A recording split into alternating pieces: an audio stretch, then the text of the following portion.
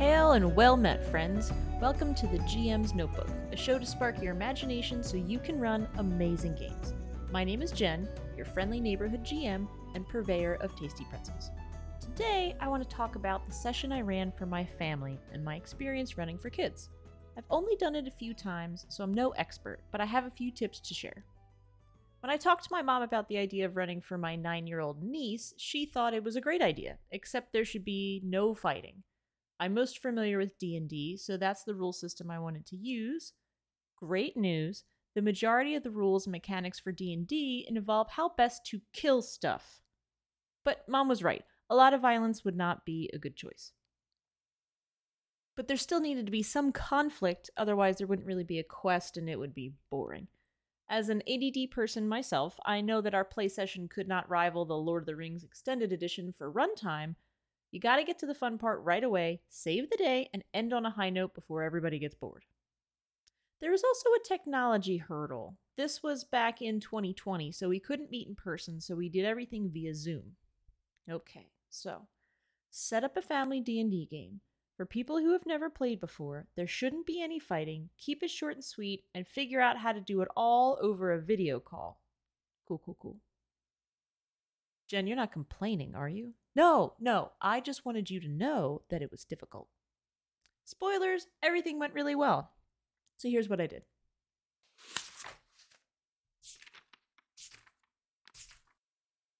At the time, my niece's favorite game was Candyland. She loved sweets. The art on the board was pretty cool, but most of all, she loved saying silly things in silly voices with her aunties. D&D is a great excuse to say silly things in silly voices, so I thought she would really enjoy it. To sidestep the violence, I created custom character sheets with silly abilities like fruitcake that you could throw or share, fireworks, potions of invisibility, and songs of sleepiness. For inspiration, I got out the player's handbook and paged through the spell list, noting things that would fit the theme or provide utility. Next, I needed a story hook, a problem the group could solve. I did a fair amount of internet searching and didn't really find anything I liked.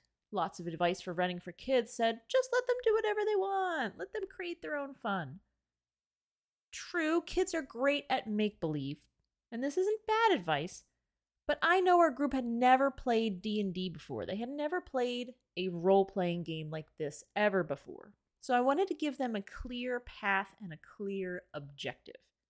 The best idea among the internet results involved a wizard being turned into an animal of some kind. The rest of that adventure had a heavy dose of combat, so I just plucked out the part about the wizard and made my own story out of that. We know that my niece loves Candyland, so I used that as inspiration. I have a PhD in silly nonsense, so it was time to put that degree to work. The PCs arrive in a small town of Zukuro, a place obsessed with sweets of all kinds. The townsfolk are hard at work preparing for Princess Fiona Flobberbottom's birthday. They find a goat in their path, discover the goat is really a wizard who was turned into a goat when his apprentice stole his wand. This interaction allowed for lots of opportunities to add "bah" and "goat" to the conversation, which was very fun. Winston the Goat Wizard asks the PCs to travel to his wizard tower, retrieve his wand so he can turn himself back into a person. Before Winston can give them more specific instructions, he's whisked away by the local goat herder. The players have the chance to talk to some of the townspeople for more information about how to find the wizard's tower. As this is a town all about sweets, the available NPCs are a chocolatier, a busy baker, and a gossipy soda shop owner. I replaced the typical tavern with a soda shop. That felt more whimsical and age-appropriate. After getting some directions, the PCs are on their way. They travel across the Gummy Hills, which are like normal hills in every way, except they are sticky and bouncy like gummy candy. 3 bright pink gummy grizzly bears wander over the nearest hill, and after reducing the friendship points of each bear to 0, the gumminess melts away to reveal 3 people from town. This way, instead of the encounter being about murder, it was about helping people who were transformed into candy. Next, the party encounter Bob the Boatman, who can't stop dancing. At this point, over our Zoom call, I shared my screen and I showed the image of the Possessed Villager card from Hearthstone. It went very well. After the party find and destroy the source of the Dance Till You Drop spell, Bob is so grateful he lets them borrow one of his boats for free. Across the Licorice Lagoon, the party navigate a waterfall and find their way into the Wizard's Tower to confront Winston's apprentice, Salty Sally Hampton. The PCs discover Sally was turning folks into sweet treats as revenge for being bullied in school for not liking candy. After resolving the problem, we montage our way back to town and we get our reward from the mayor of Zukuro. Short and sweet. I also had a chance to run for our friends and their 7-year-old son. Our story there started with a grand feast in a castle. There were all kinds of foods to eat and dances to try and people to talk to with a huge helping of silly nonsense.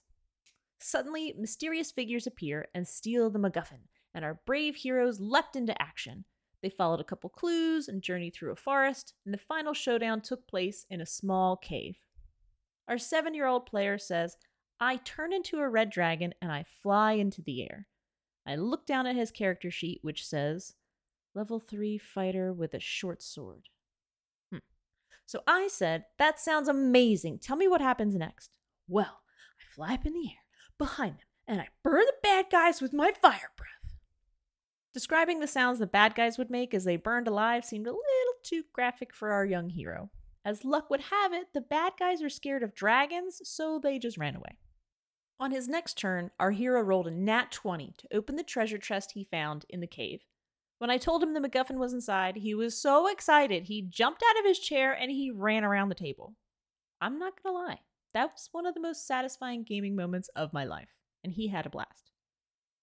In both cases, I had to put a little work in ahead of time. Since we were playing over Zoom and no one had ever played before, I needed to make sure everyone had the bare necessities to get started. Also, getting things in the mail is always fun. I mailed a box of adventure to my sister in advance.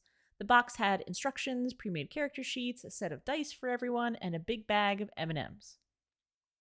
When the mayor bestowed a reward upon the PCs, my sister brought out the candy in a little box for my niece, a real-world treat for an imaginary adventure.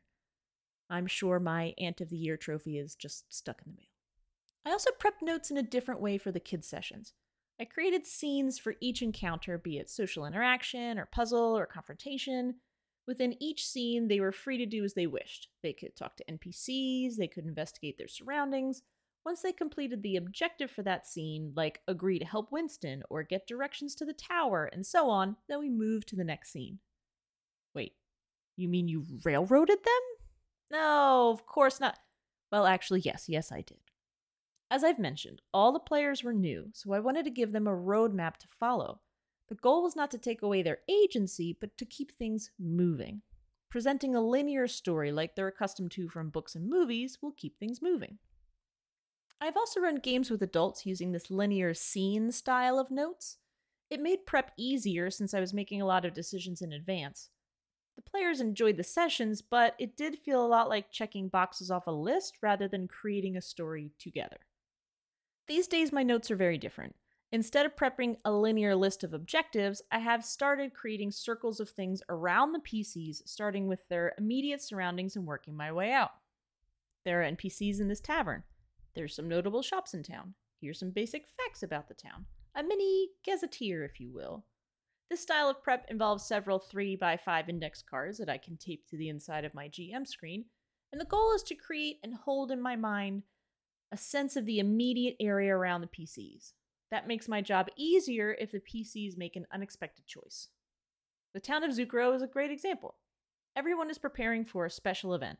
The NPCs might be grumpy from overwork, they might be giddy with excitement, or they might be too busy to talk. Knowing the town is in party mode makes it easier for me to improvise. Keeping in mind that there are as many ways to prepare for a game as there are game masters, I'm not saying this is the best way, it's just my way. For now. I think the hardest part was coming up with custom rules and character sheets that were whimsical and age appropriate. If I was going to run a game for Wii Sprouts again, I'd spend time researching different game systems that would be a better fit instead of creating something from scratch. So what did we learn? Embrace the silly nonsense. Goofy names, things that rhyme, and alliteration are all your friends. Be brave, create your own adventure. Keep it simple and add elements of their favorite board game, TV show, movie, character, something that will make it feel custom for them. Reward player creativity and investment by letting cool stuff happen. Spend time finding the right system. A little work ahead of time will go a long way. Keep it short and sweet. Get right to the fun part and end on a high note. Speaking of ending on a high note, that will do it for today's show. Thank you so much for joining me. I hope you heard something to make your next game amazing. The best way to support the show is to follow over on Instagram at The GM's Notebook. If you end up running some games for kids, please let me know. Send your emails to thegmsnotebook@gmail.com. I also have an encounter up on DM's Guild. Just search for Jennifer A. Rosewood. That's me. I'm working on an adventure now, and that will go up on the DM's Guild whenever it is ready, which should be soon. Until next time, I bid you a fond farewell.